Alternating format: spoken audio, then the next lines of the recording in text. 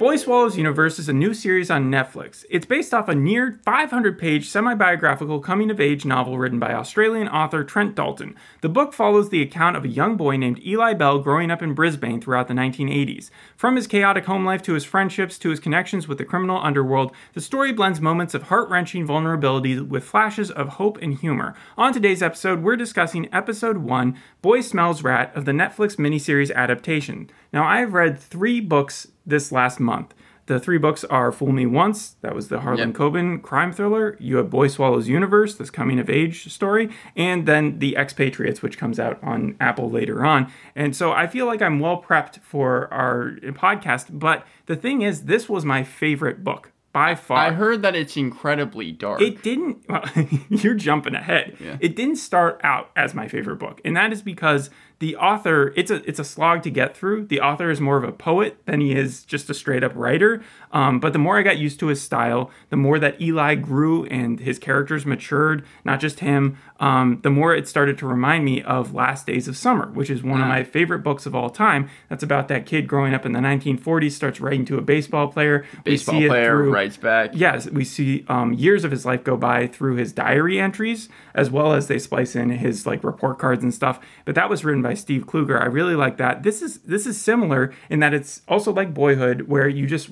track this kid throughout the ages of 8 years old to 18, 21. I'm not sure where it ends off. I forgot. But one thing that is interesting about the Netflix series is that Fool Me Once, which also got adapted by Netflix, 8 episodes, right? Yeah. Shorter book, more episodes. This only has 7 episodes. It was supposed to be 8 when it started out, but then I saw the finale was 80 minutes, so I think they might have... Holy shit, the finale is 80 minutes long? I think they might have combined whatever they had for episode 8. You think? And then, just tagged on to episode 7. I actually had a game about the book because it was such a big hit, and I want to see if you can guess what the lie was. So I know a good amount about the book, but go ahead. So number 1 is, it was the quickest selling debut novel ever in Australia. The book made over 1 million sales globally and has been published in 34 territories. Yeah, I saw that's true. Okay, so number 2 is, Trent Dalton said about 70% of the book is stuff that actually happened. Yes, that's also true. Okay, the third one is, it won Book of the Year at the Australian Book Industry Awards in 2019. I'm not sure if it won that award, but it definitely won a lot of awards. So I'll say, 2019? Yeah, 2019. It was made in 2018. Yeah, I'll say true too. And then the last one was 2021. The novel was adapted to the stage in Queensland Theatre. Also true.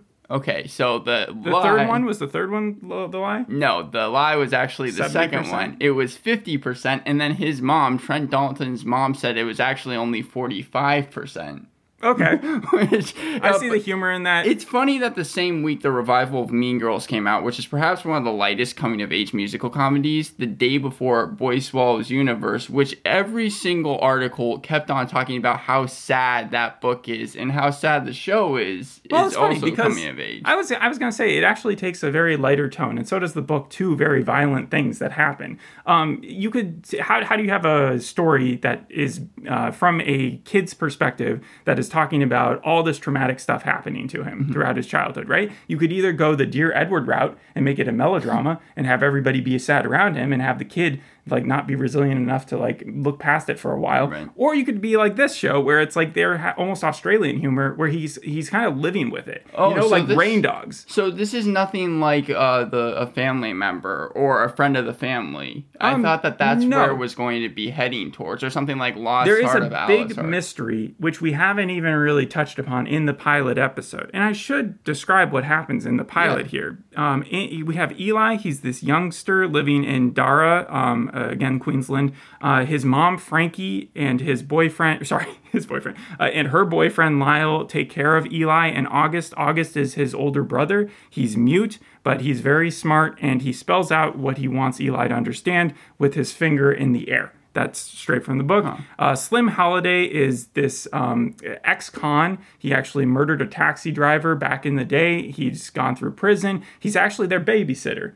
August, and he's just a friend of Lyle's who ends up almost adopting Eli as well. If he murders a taxi driver, how is he out of prison? Well, this was a long time ago, and he's actually famous for escaping prison many times. Okay. So that's why he's always telling Eli stories about going to prison and how to behave and stuff like that. And he's also having Eli write one of his cellmates because he knows how lonely prison can be. Mm-hmm. And so that guy's name is Alex, and they amplify his character in the show rather than the books. So all this stuff is happening, and the sad stuff is that Eli's mom and Lyle are ex-heroin junkies. Lyle got his mom on heroin at one point, but then, to his credit, he got himself off, and then he came home, stuck her into a room, boarded her up, and waited until she went cold turkey, and then she was good to come out, and then they all had a group hug.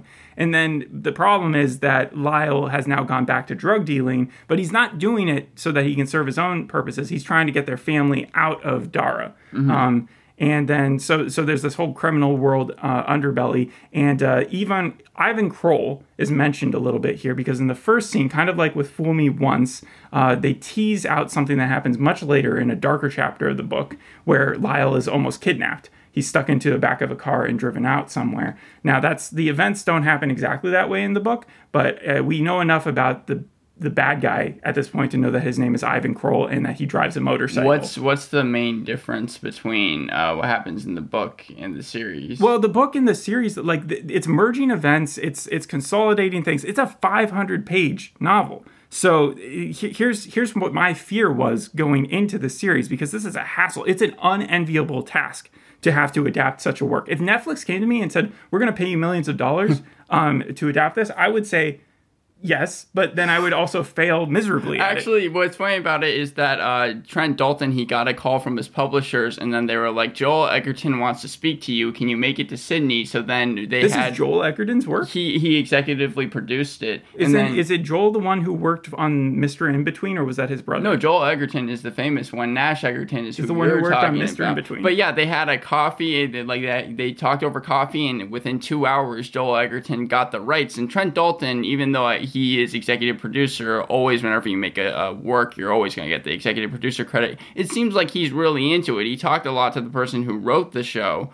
Who's the Percy Jackson guy? That guy was really into Rick Riordan. Yes, and the reason they're into it is because of how much they take from the novel. This isn't one of those things where it was just inspired from it, but they did their own story. These are direct quotes that are taken from accounts of like discussions, and even though the writing is written from Eli's perspective, so it's not necessarily showing you, like, it's a past account for him. It's like August did this then, and then he did this. But we're actually watching them do it in present time. Well, it wasn't actually Trent Dalton that wrote the series. It was someone named John Cawley, and he's been nominated for 3 Oscars. Master and Commander, which was, I think, nominated for Best Picture when it came out. Yeah. Happy Feet, which won Best Animation. Wow. He really likes the sea. And Tana in 2015. What's Tana? I'm not really sure, but I know that was nominated for Best Picture as well. All right. Well, I'm going to go back to my fears, because going into the show, Eli Bell's age is the biggest factor that everybody will probably concentrate on. The problem is that the book covers 10 years worth of his life,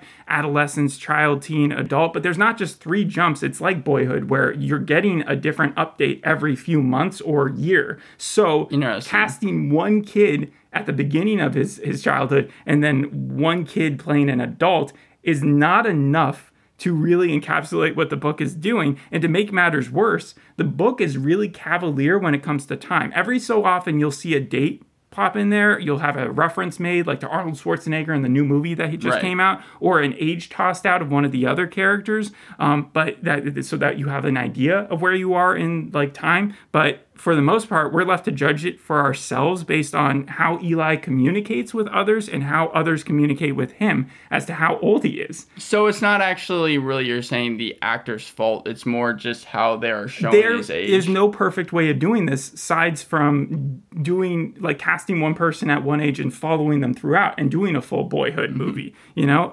Last Days of Summer was like that. I think it's part of the reason it's never been adapted into film, or from my knowledge, I don't think it has.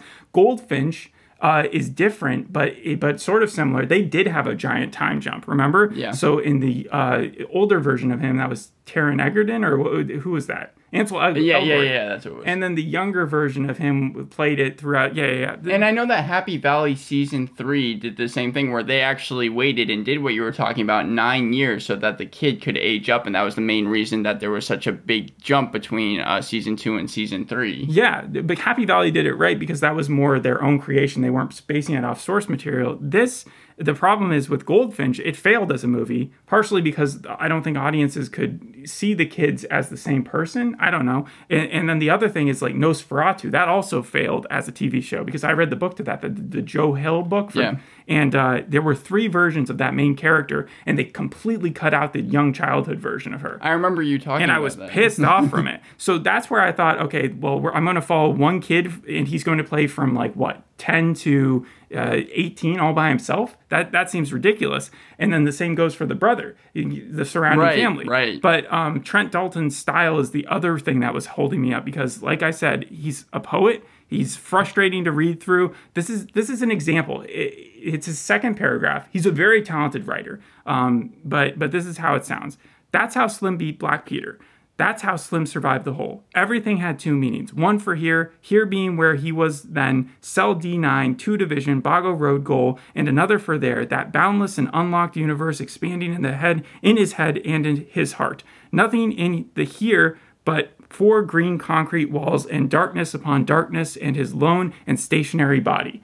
That's the second paragraph of the whole book? That's how the whole book is written, and you have to interpret it. You have to kind of it's a different language almost. I got lost midway through. He's describing his best friend Slim, the prison that he was in, how he would feel, how he would escape from that in his mind. And how do you then take that segment and then translate it over into TV? That's very difficult to do. The language is very descriptive, flowery, metaphorical, with non-linear. I mean, the name of the show is Boy Swallows Universe, and I still don't really know what that means. There's a story halfway through the book, I don't think I'm ruining anything here, where it's kind of like an allegory or a metaphor where there's a kid, it's not him, that just keeps on eating and won't stop eating, and it's not a true story, but then he eventually eats the entire universe. Oh, okay. I know Trent Dalton said that the name There's could other also reasons mean why also mean eating something, and then he's you're eating so much that when you throw it up, it's fireworks, or he said something like that in an interview, but that was the closest I got to understanding. So he talks the same way that he writes. That's good to know. Also, Eli is a bit of an unreliable narrator. Now, this is produced by anonymous content, so that's nothing unfamiliar for them with Elliot in Mr. Robot as well, because he completely divorces himself. Right. Elliot in Mr. Robot is completely divorced from his childhood trauma, while Eli here is way more resilient because he's living with it, but also his brain is doing some weird stuff, so we're also left to interpret while reading the book until he gets older. When he gets older, he gets a little bit smarter and things become a little more clear. So that's why the first few episodes would probably be the hardest to make into a television show. And then the last part was what you were implying at the beginning, which is the meat of the story is dark. It's a high wire dance, and in order for it not to become Dear Edward, they would have a high task to do that. So how did the show come out? I think they pulled it off. Yeah. Well, where are you going to give it out of 10 and then go into your pros? I'm going to give it an 8 out of 10. And honestly, I'm a little shocked at my own rating because I don't think this show is for everyone. It's kind of I don't think the book is for everyone. I don't think everybody has the patience for it. I know I've already discussed the plot in Light, where Eli is found out that Lyle, his stepfather, who he highly respects, but at the same time, there's this 1980s rebuff. Everybody's got a mullet.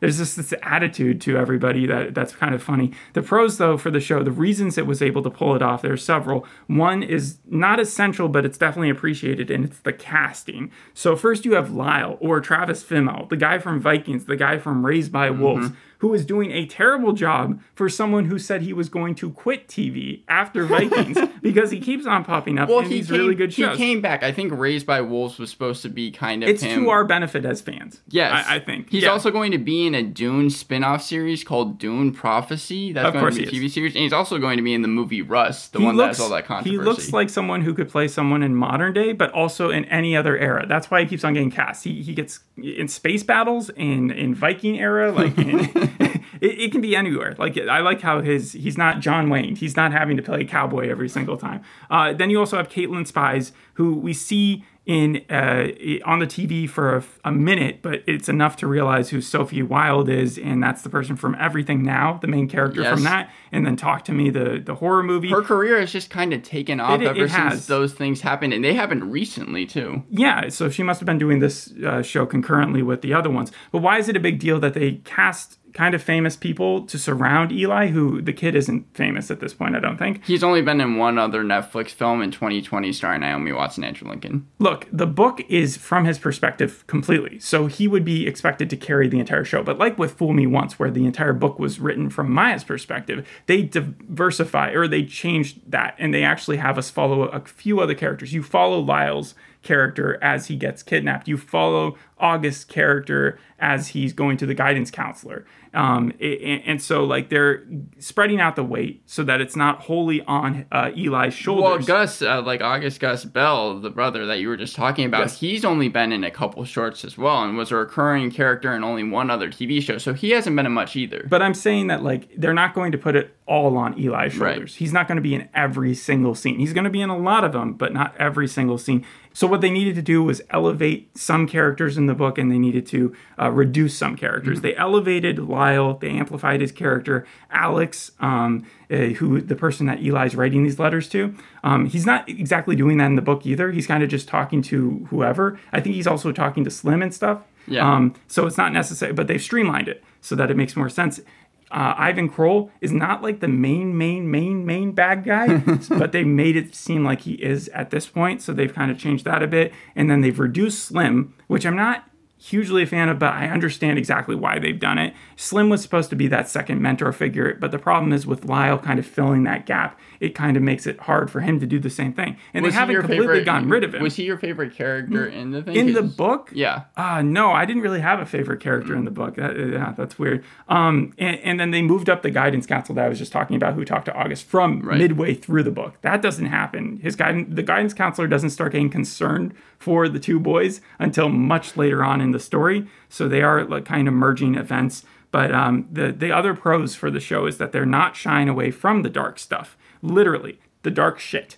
Because wait, what? You have like Lyle and Frankie, they're ex-junkies, right? Yeah. And the mom, when she is getting weaned off the drugs and she's screaming and yelling at the walls of her room are covered in shit. Oh, like Jesus. That's described in the book, but you also see it in the show. And so but it's not done in like a disgusting way. It's more just like this is where they're at in the story. I don't see how it could be done. Well, it turns into a Ruby Tuesday song. Like Eli turns on the Ruby Tuesday song and everybody starts singing and feeling a little bit better, even though shit is happening. Also, they get covered in shit because they find a secret room that Lyle has under his thing. You've probably seen in the trailer that there's a big red phone. Yes. And it probably looks like the black phone. There's so much like significance, I think, behind it, right? Yeah, and whether or not it's connected to anything. Eli picks it up. He hears a voice on the other end. Oh, it's The Walking Dead. That happened in the comics and the TV show. Yes, but the question is whether it's in his head or if he's actually talking to someone. Because August also sort of hears it, but that's left to be... Like, you kind of have to keep on watching to figure out what happens. Yeah, and so, but they found a passage there. Lyle gets mad that they found a secret bunker place, and then they go into this little canal this little tunnel to escape from Lyle, and they find themselves underneath the outhouse in a bunch of shit. You know? Oh, geez. And so the scene is Lyle running out to the outhouse, opening up the shitter, like the toilet can, and so you see his face from the bottom camera of just the... looking down. That's shown. It's really funny. Yeah. They had that in one of the teasers. You know, with Wentworth, it's a great show, but that's plot driven. This is like there's a lot of directorial smarts and artsy stuff that they throw in there. What I would expect it to be, because the director Bharat Nalluri, he directed the first 2 episodes of this. He also directed the first 2 episodes of Life on Mars, the pilot of The 100, and the first 3 episodes of Shantaram. Shantaram, Charlie Hunnam looks a little bit like Lyle does in this series. Just saying. What? Well, it's just Charlie Hunnam, if I remember Shantaram correctly, and I only ever watched 1 episode, he's supposed to be, I know that you're saying Lyle is a good guy, but he, like, Charlie Hunnam never sells Charlie drugs Hunnam in that, right? Is a really good guy. No, I'm saying he looks like him, like physically. I think Charlie Hunnam could have played this role if he wanted to. He was probably like second on the cast choice or something. The book, mostly, this is the reason why it was able to be a successful TV show in my eyes, is because it stayed true to itself. Not just with the grittiness and the dark shit, but also they did a masterful job with just depicting the source material that they were given and keeping Eli's personality despite not having really that much narration going on. There's a lot of true stuff that happens in the book that crosses over. Slim's babysitting Lyle and Frankie lying about going to the movies. That's what makes Eli originally suspicious that he might be dealing drugs again. Eli's curiosity getting the better of him. That's where he follows Lyle to pick up drugs at this. There's a character in the book that's called Bic Dang, but it's spelled B-I-C-H Dang. So in the book, while I'm reading it, I'm just reading it as bitch dang the entire time. I'm thinking this is like some sort of like joke on top of the fact that she's a drug dealer and she's also got all this stuff. But he pronounces it there, bic dang. So you learn something every day. They also preserve the Australianness feel because that is Trent Dalton's like a lot of writers, they keep everything close to home. Well, they shot at the actual places that are in the book. But it's a lot of identity for him. And so the sentimentality of that. And like I said, lots of mullets. Trent Dalton said that the closest character to the book from the TV series was Robert Bell. Oh, Robert doesn't appear yet. He's mentioned. He's their real father. Oh, okay. They got someone big for it. I'll just say that the actor that they got read the book when it came out in 2018 because their mom had read the book in the book club and then recommended it. And then he starred in the series later on. So he has a place in the story. You'll probably follow the events from his perspective, which again is something different from the books where it's just him being described. He is said to be an alcoholic. That's the reason why the mom left him at the time. But other than that, he doesn't actually show up in the book.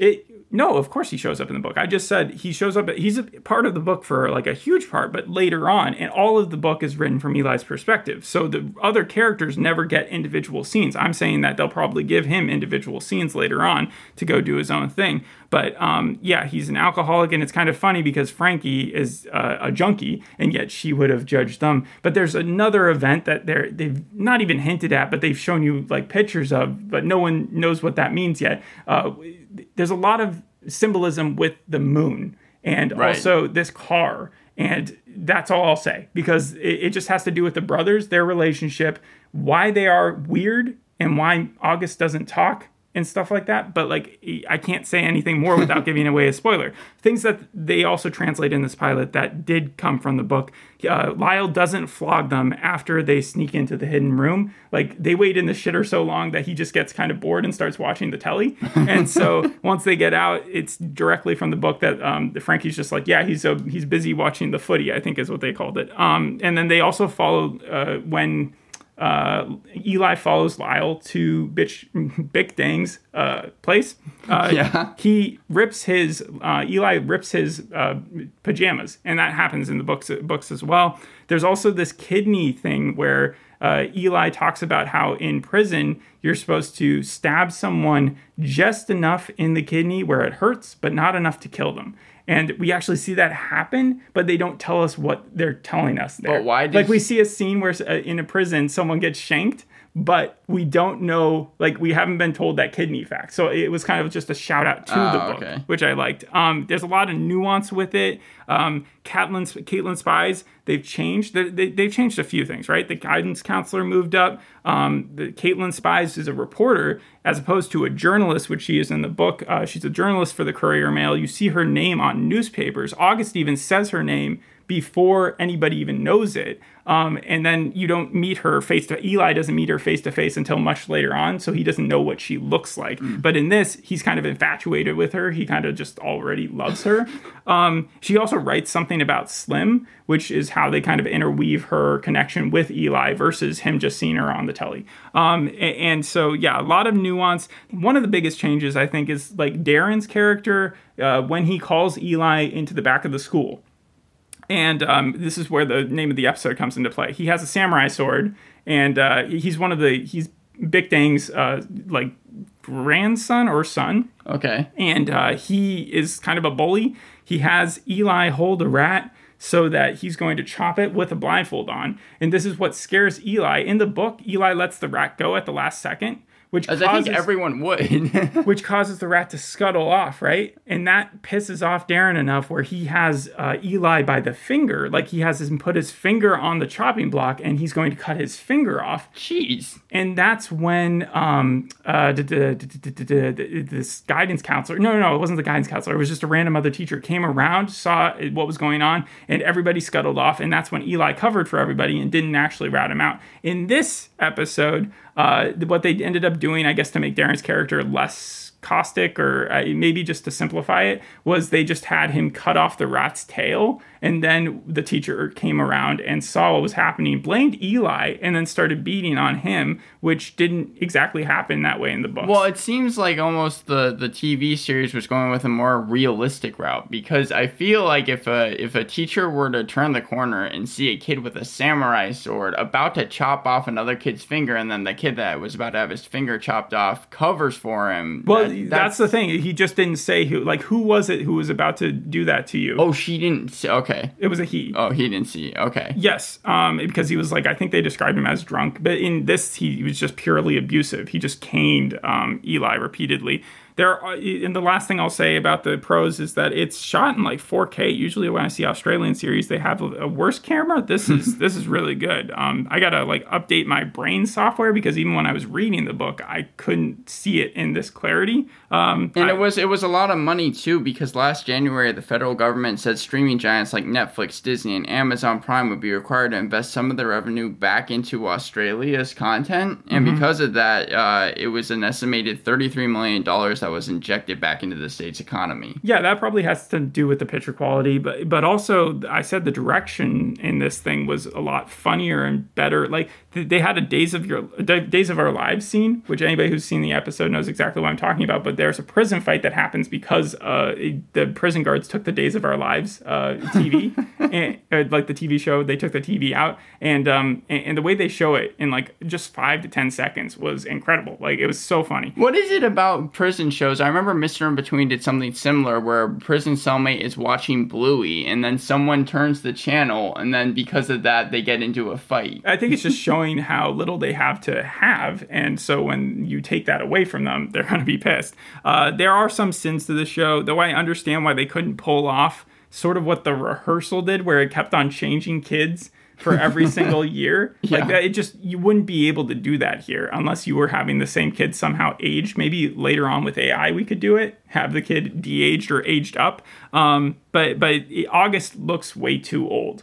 In the books, I think he starts off just a couple years older than Eli, and Eli's like 8 to 10. Mm-hmm. And so I don't even think that August is 13, and the kid looks like 18 to 20 years old. August does. Eli still looks young enough, I think. The red phone conversation, which we do get near the end of the episode, is too quick. From the book, it wasn't a long conversation, but I think it was like there was pauses in between. This one, he picked up the phone, and it was just like talking immediately back and forth, and then it was over in like 15 seconds. So that was a choice that they could have changed, but I didn't like it. And then introducing Ivan Kroll as the big bad kind of is a surprise to me. I can't, without giving in spoilers, explain why I would find that to be a sin, but other than to just say it wasn't my favorite part of the episode. They do foreshadow a bit with the crossword puzzle or whatever that the mom, Frankie, is doing. She says a word that kind of comes into play a lot later on. They tease out the rest of the series at the end of the pilot, so you do get a glimpse of everything that is to come, and I recognized everything that was happening in that teaser, even though there was a bunch of stuff they were showing, so that's good. That means that the book is going to be adapted correctly. And so my ultimate take is, yeah, great book, translates into good series, 8 out of 10. Are you going to watch Not everybody's cup of tea. I feel like I have to, because of how I've talked it up. If people did not like the pilot, I will say wait until episode 3, because people have said episode 3 is when the series really starts to like kind of find its footing. But the show itself has gotten critical acclaim. It has an 8.2 on IMDb. It has an 89% critic score, 90% audience score. It's a lot like Fool Me Once, where there are articles written about how much people are enjoying the series. Within 1 week, it jumped to the spot of top 10 on Netflix. Netflix. And then it says there are articles like Netflix fans hail beautiful and brilliant drama series and brand it 10 out of 10. But the problem with Fool Me Once is that they tried to split up the story between her, Maya, and the detective, and they just completely made up the detective storyline. In this, they're staying true to the other people's stories, Lyle's story, August's story. They're just separating it, and so we're actually able to see those scenes without Eli's thoughts in them. The one problem with that is August and the guidance counselor. The guidance counselor is concerned that August is showing signs in his drawing of a lot of dead people, stuff like that, And then he's also seeing a sign of a car. And in the books, August doesn't tell the guidance counselor jack shit. He is very close-lipped about it. He can't talk, obviously, but he doesn't even draw anything for her. Eli's the one who spills the beans about some stuff. And so August gets pissed off at Eli when he does. In this show, in the first episode, August is drawing a picture for the guidance counselor, almost giving her the facts that what Eli gives later on. So it kind of pissed me off that they changed that. But again, I was realizing that the reasons I was getting mad at the changes was not because they're bad. It was more because I felt like I was taking a test where they were like, can we slip this one past you? Can we slip this change past you? And the truth was, you can't. Not this soon after reading the book. I know that John Cawley, again, he wrote the series, kind of rewrote the mom and dad story so that they were given a second chance, which I believe is different than the novel. That's later, much later. Yeah. Again, Robert isn't even touched upon here. I think they were very true to who Lyle was and who Frankie is. I don't know who played the mom, but she also did a good job. Casting is good.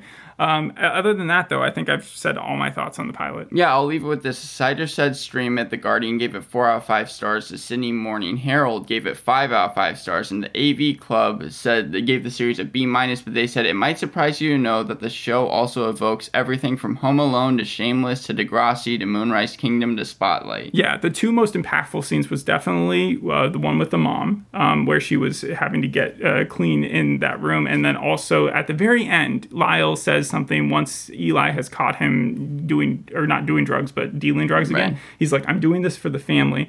And then Eli starts crying and he tells Eli to stop crying. And then he backtracks and he's like, wait, I shouldn't have said. He apologizes. And then he says that it's not bad that he cries, that he's that empathetic as a kid, because that shows that he cares and that he should never stop crying if that's his thing. That people shouldn't feel bad about it. He undoes the shame that he had done earlier, which was really touching. But that was where I leave it, 8 out of 10. Thanks for listening. We'll see you on the next episode. Hope you enjoyed this one. Bye. Bye.